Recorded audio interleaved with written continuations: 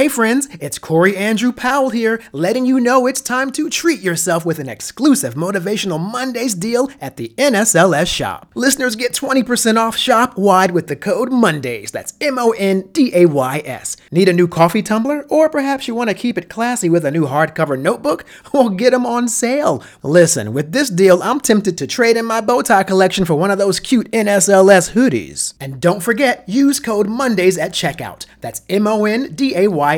Enjoy that 20% off at shop.nsls.org. And stay motivated, leaders. Stay motivated.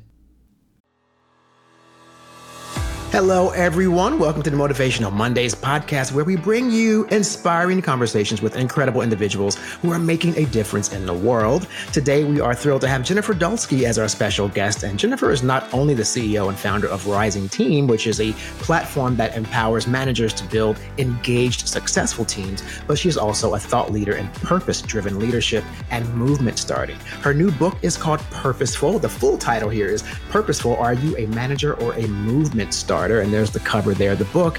And it's also become a Wall Street Journal bestseller. Jennifer, welcome to Motivational Mondays. Thanks so much for having me, Corey. It is my pleasure. Now, because of course we have a lot of career-focused, career-oriented young people out there, I always love to have a guest share a little bit about their journey in correlation to, what their current passions are. But as far as your background story, can you just give us a little bit about your journey and how you became passionate about leadership and movement starting? Absolutely. So my career started a little bit of a non-traditional way for someone who now works in tech, which is that I started my career as a high school teacher.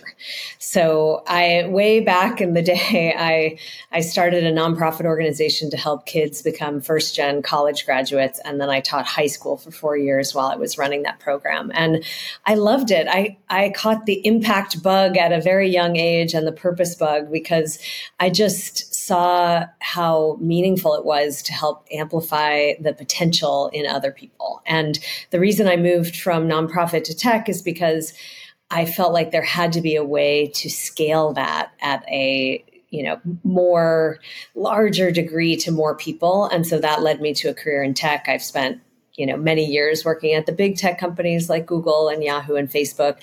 And then I also helped to run change.org for 5 years. And now I am building the company I believe I've been meant to build my whole life, which is Rising Team, because to me, the through line has always been organizations are most successful when the people within them feel understood and supported and feel like they can build trust together as a team. I love that. And it's so important because basically you're saying that all those lessons that you were teaching, I guess, at the high school level were universal lessons that can be used on a larger scale. And of course, in organizations where today we know it's so important for people to feel represented, right, in the corporate workspace.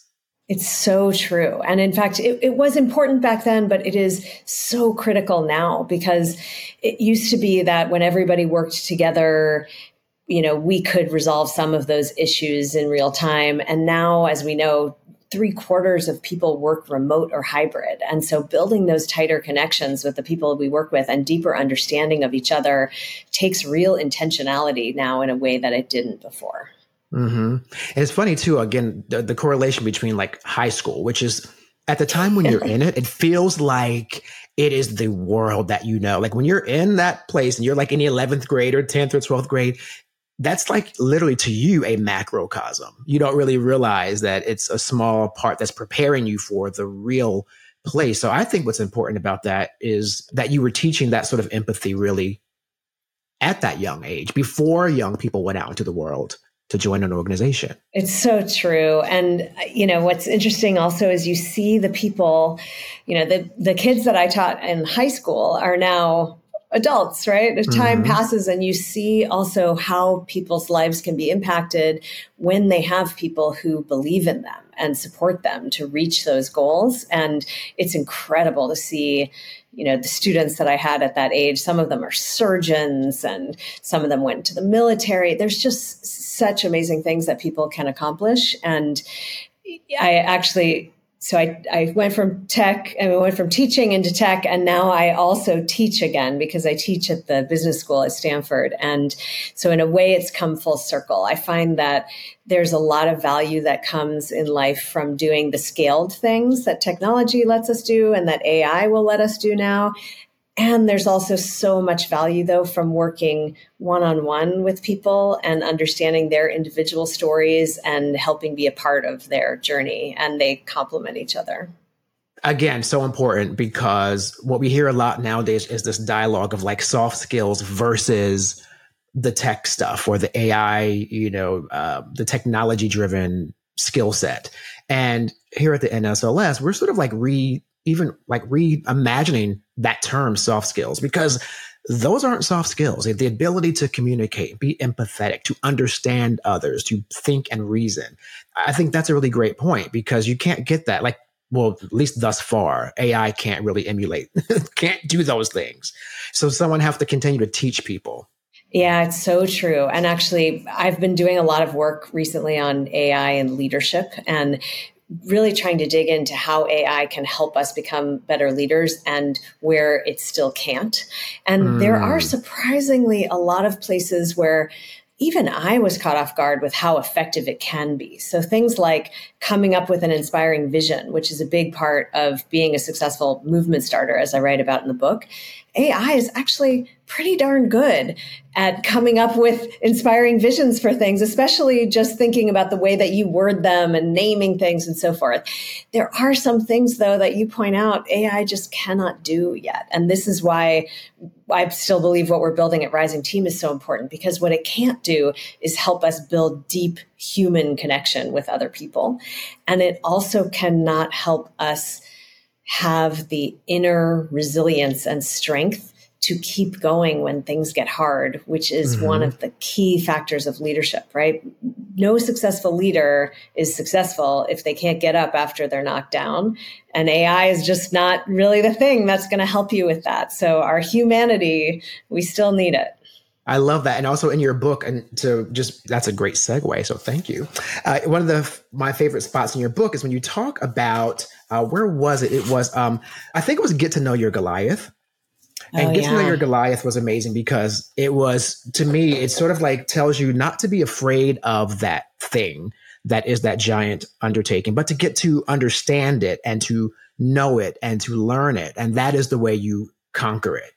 So that's was my interpretation. Okay, making sure I was on the right page. Well, I think there's two pieces to it, right? The first piece is that every single huge movement on earth, everything we can imagine, civil rights, marriage equality, all of the movements we see, they all start with a single person or a handful, a small group of people and small actions. And every person I interviewed for the book could point out the small first action they took. It was sometimes writing an email to friends asking for help. Sometimes it was starting a petition or starting, having an event. But that idea of sometimes we're afraid to do really big things because they seem really big, when you don't just roll out of bed and suddenly have the big thing. You have to start small. And so I call it little C courage. And I compare it sometimes to being like the feeling of standing up for a standing ovation in a show that was just pretty good. Like you stand up and you're not sure anyone else is going to stand with you. Right. But if you stand there long enough clapping, pretty soon somebody else will stand up and then another person stands up. And that's what it's like to get started on these things, is being brave enough to take the first small step, even if it makes you feel exposed a little bit, and knowing that other people will join you over time. Yeah. There are a lot of common denominators I find when I interview people such as yourself, successful leaders, but especially people who've led big corporations, and in their backstory, there's a lot of similarities. And that is one that comes up a lot. The idea that you cannot be paralyzed by the unknown if you're going to be successful. Like, you have to face that fact that, okay, I don't know how to do this, but I'm not going to say no. I'm going to get in there and figure it out. Or I'm going to get in there and get the people on my team that can help me figure it out. You also talk about that in your book too, the idea that you cannot do that, the big things in life, without forming relationships and connections. So talk a little bit about that. It's so true. So actually, when I describe the book in summary, I say that there are 3 C's. It's courage, community, and commitment. And we talked about courage and we talked a little bit about commitment. The second C is community, which is you just cannot do this by yourself. It is not a movement by definition until other people are joining you in it. What I will say is the first step. So your point about not having done it before and that being scary sometimes, I have a saying I use with myself, a little mantra that I think is helpful, which is the first time people do anything, they've never done it before. And so I try to remind myself, it's just by definition true. The first time I walked, I hadn't done it. Literally anything. And so, I, for instance, learned how to ride a bicycle when I was in my 20s because I grew up in San Francisco where it's very hilly and I just never rode a bike. And as it turns out, it is really embarrassing to learn to ride a bike in your 20s because you still fall, which I did a lot. But I reminded myself, okay, the first time anybody rode a bike, they had never done it before. The first time I walked into my first meeting as a public company board member, I was quite nervous. I was probably 20 years younger than everyone else. I was certainly one of very few women in that room. And I just kept saying this to myself. Everybody else had a first day too, right? And they want me to succeed. And I'm just going to do my best. And after my first day is done, I will have done it before. So anyway, that's one little mantra there. On the community side, the main thing that I have seen lead to success in all the people I've met who've started movements and started successful companies is welcoming the first people who want to join you. So the first people who raise their hand and are excited about your idea, those are likely to be your biggest, most excellent supporters. And the more you can welcome them and give them real responsibility and delegate to them, the more successful you'll be. Another great point, because just last week I interviewed a wonderful young woman named Shadil Estepan, and she is the current director of Lady Gaga's Born This Way Foundation. Young woman, I think she's 29 now, she'd mentioned. But when she first started, she started as part of their inaugural youth board, like in 2012 or something. If I think of my math is correct. But it's that point that there was an organization at that level, like Lady Gaga being like one of the most successful organizations, rock stars in the world, starts an organization. And she welcomed in this inaugural group of young people so that they could sort of emerge with her as she formed this organization. And now one of those young people is literally running the organization today. So it's a prime example of what you just mentioned. I love that. And actually, the nonprofit that I started right out of college, which is called Breakthrough Pittsburgh, one of the girls who was a 7th grader the summer I opened it, years later, became a woman who was a director of the program. So I see this all the time. Those very first people who get involved often can take on so much. And that's actually another great point about the legacy of starting movements or building anything, is that if you do it in the right way and you have the right people around you, you actually don't even need to be there. The best legacy is that the movements we start can live on without us. So that nonprofit I started, I led it for, I think, 5 years. And then I passed it on to someone else who could take it to the next level and do more than I could. And this summer, 2024, will be its 30th anniversary. Wow. Thousands of kids have gone to college, and it didn't take me to stay for 30 years. And so each of us can start and build things and pass them off to other passionate people and then create a big legacy in the world. It's interesting when you say that, because, and I try to always avoid like political conversations on the show within reason, not like serious, heavy political conversations. But when you say that, it does remind me of sort of like the conversation around our political leaders who, not even from an age standpoint, but from a standpoint of sometimes socially, there's a new generation that now the world sort of is their prime playground. And certain leaders have already sort of, done their thing in their time when it was relevant to their particular generation. And maybe there's some consideration of like, the movement's there. I'm going to put people in place to lead it now forward from this perspective. And I'm going to go on to continue my leadership elsewhere, perhaps, but let someone else take on this particular topic and or movement. And I sort of feel like that's, in a way, a part of what you're saying there too.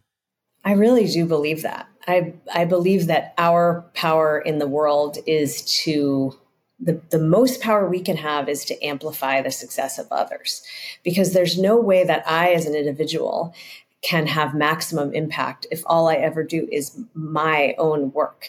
If what I can do is teach and empower others to do that this is why change.org was so powerful, right? We started a platform and allowed anybody on earth to instantly create a campaign and mobilize others around the causes that mattered to them. That was way more powerful than me starting any one campaign. And so I do agree that over time, we start things. It's amazing to hand them off to others and then to mentor those people and teach others. And they sometimes call them wise elders. I think I'm getting close to the wise elder stage of my life. But, that's a great stage too. And I do believe people at all stages of their lives can have massive impact, and especially when they involve other people. Yeah. And the wise elder moniker is sort of, quite honestly, can happen at any age. If you are older than a generation you're inspiring. Right now, I have cousins who are like in their 20s, and I'm literally guiding them through my wise elder phase, avoiding the pitfalls that I've done, and, making it easier for them, and they can learn more. And it's funny, you pretty much answered what was going to be a question I had for you, but you pretty much answered it, which was in your book, Purposeful, which I will hold up again. You discuss how we all can be movement starters. And you've sort of already talked about those things. Just a little bit, if you could just talk a little about, is there a strategy or an insight to someone who's looking to really begin a movement? Like, what would be a first step for them if it's like an actionable step? Yeah. So again, I'll just reiterate that the three key factors are courage, community, and commitment. And the first step is often something very small. So one of the things that helps is for people to think about articulating their vision as a first step before you actually do anything and ask anyone for help or start a fundraiser or anything. You might just take a step back and say, what is it that I'm trying to achieve? And great visions all have three components. The first is an articulated future. So what will the world look like if I am successful? So as an example, when I talk about Rising Team, our vision is a world where everyone in the workforce feels deeply understood, supported, and able to reach their goals. The second part of a great vision is purpose, which is, why does this matter to you? So if the world looks a certain way, what will happen? What will be better if the world looks that way? And the third part, which most people forget, and I'd argue is maybe the most important, is a compelling story that brings that vision to life. So ideally, it's a personal story about why it matters to you, but it doesn't have to be. It could also be a story about someone else that you're seeing go through something that you want to support or something like that. So if I think about examples, here's a small example from the change.org days. There was a high school athlete named Sarah Kavanaugh, and she loved to drink Gatorade after her workouts. And then one day she was reading the ingredient list and she read something she didn't understand. And she looked it up and realized this was an ingredient that was banned in Europe and Asia and was still allowed in the US. And so she decided that she wanted a world where she could drink her sports drinks without feeling like she was putting her body at risk. And she started a campaign about that and was able to, as a high schooler, persuade both Pepsi and Coke to take that ingredient out of all of their soft drinks. But she started with what do I want and why does it matter to me and why does it matter to other people and what's my story about it? Yeah. That's so great. And I think it's you have to be paying attention, first of all. What I think is important to really start a movement. Like you said, in that case, there was something that she noticed that really made her pay attention. And we all have that reaction sometimes when we read labels of stuff that we're about to consume. I'm like, what? There are too many consonants in that word, not enough vowels. Like, what is that I'm about to eat? But when you told that story, it reminded me of another story about Meghan Markle, who's, of course, married to Prince Harry. There's a famous commercial that she saw, I guess, from a Holly Hobby oven or something. And she was the one who wrote to them as a little girl and said, why aren't there boys in this commercial or something along that story. And oddly enough, she was responsible, one of the voices at that age as a little girl who got them to kind of make their commercial a bit more universal with boys and girls using the oven, because boys bake too. Today, we know they're famous pastry chefs and bakers who are boys, but that took even a little girl with foresight to go, wait a minute, why is it just us? Can't boys bake? And she helped them, kind of move forward. And so many stories of young kids doing that too. So yes, anybody at any age can do this. Can be a change leader. Well, as we're moving towards the end of our interview, I have a couple more saucy areas, I will call it, in your book that I love. And my most saucy favorite is don't drink the haterade. Because, there's always that faction of the public who's going to criticize and ridicule. And very often, the loudest critical voice, quite honestly, is the one that we have in our own heads. I've talked to many people, but once we can figure out to silence that one, it's the other people we have to figure out how to work. So when you say don't drink the haterade, give me your perspective on what you mean by that. Yeah.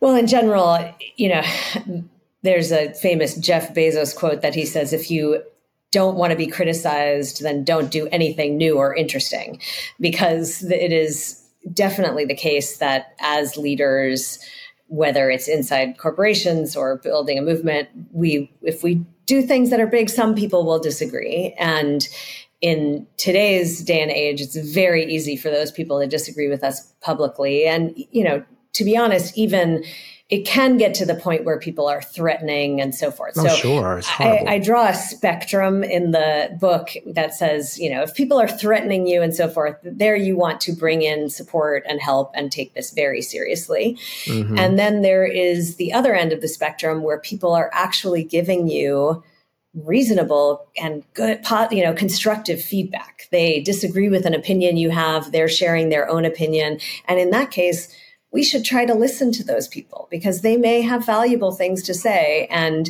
just shutting out all constructive criticism won't make us better. So there's sort of two far ends of the spectrum. In the middle are what I'd call the haters, the people who just leave nasty comments for no reason and so forth. And there are multiple strategies for them, but one is to ignore, and a lot of people do that.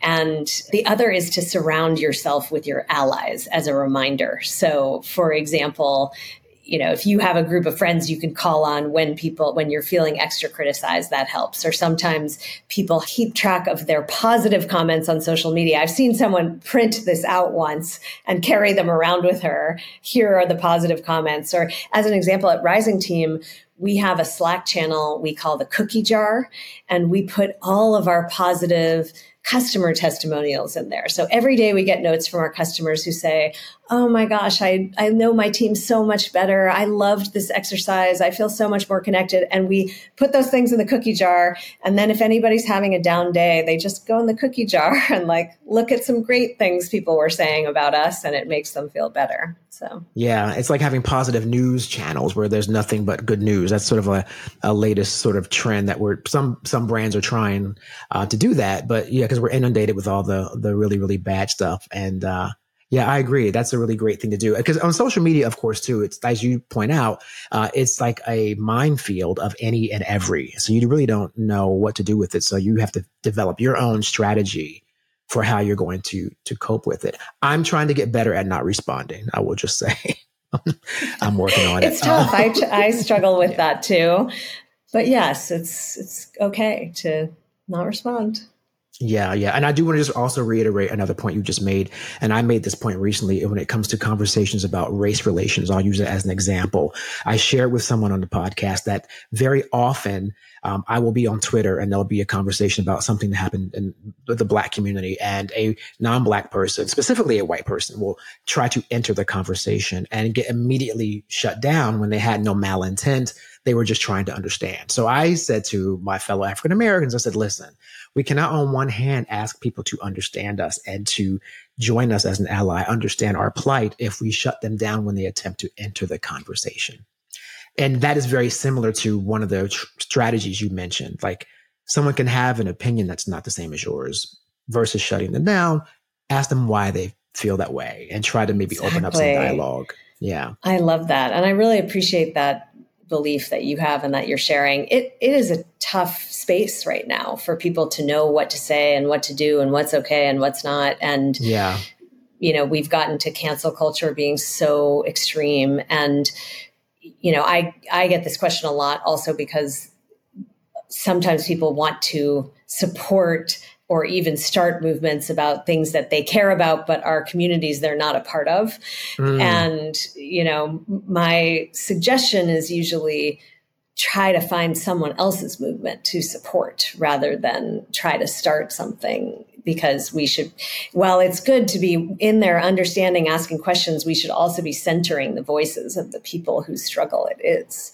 Yeah, absolutely. Yeah, even during Pride Month, we did one here at NSLS in June in Pride Month about people who want to be allies to the LGBTQ community. And again, another minefield, like, well, how do I do it? What's inappropriate? What's the language? But I really want to be helpful, but they didn't know how. So we had to help guide them through that. So I appreciate you also helping me affirm that to whoever's listening and watching. Just start a movement. Starting a movement is difficult. Sometimes getting involved with one that's already established and you've done the research and you really believe in what they're doing, that might be the better route to go. So, yeah. And I certainly don't have all the answers either. I think, I do my best and I'm sure I make mistakes too.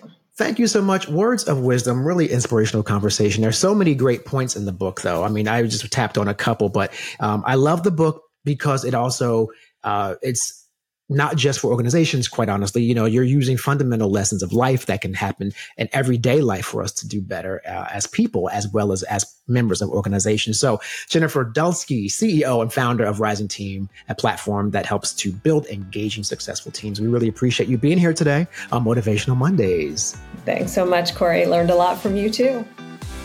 Thank you for listening to Motivational Mondays, presented by the National Society of Leadership and Success, and available wherever you listen to your favorite podcasts. I'm Corey Andrew Powell, and I'll see you again here next week.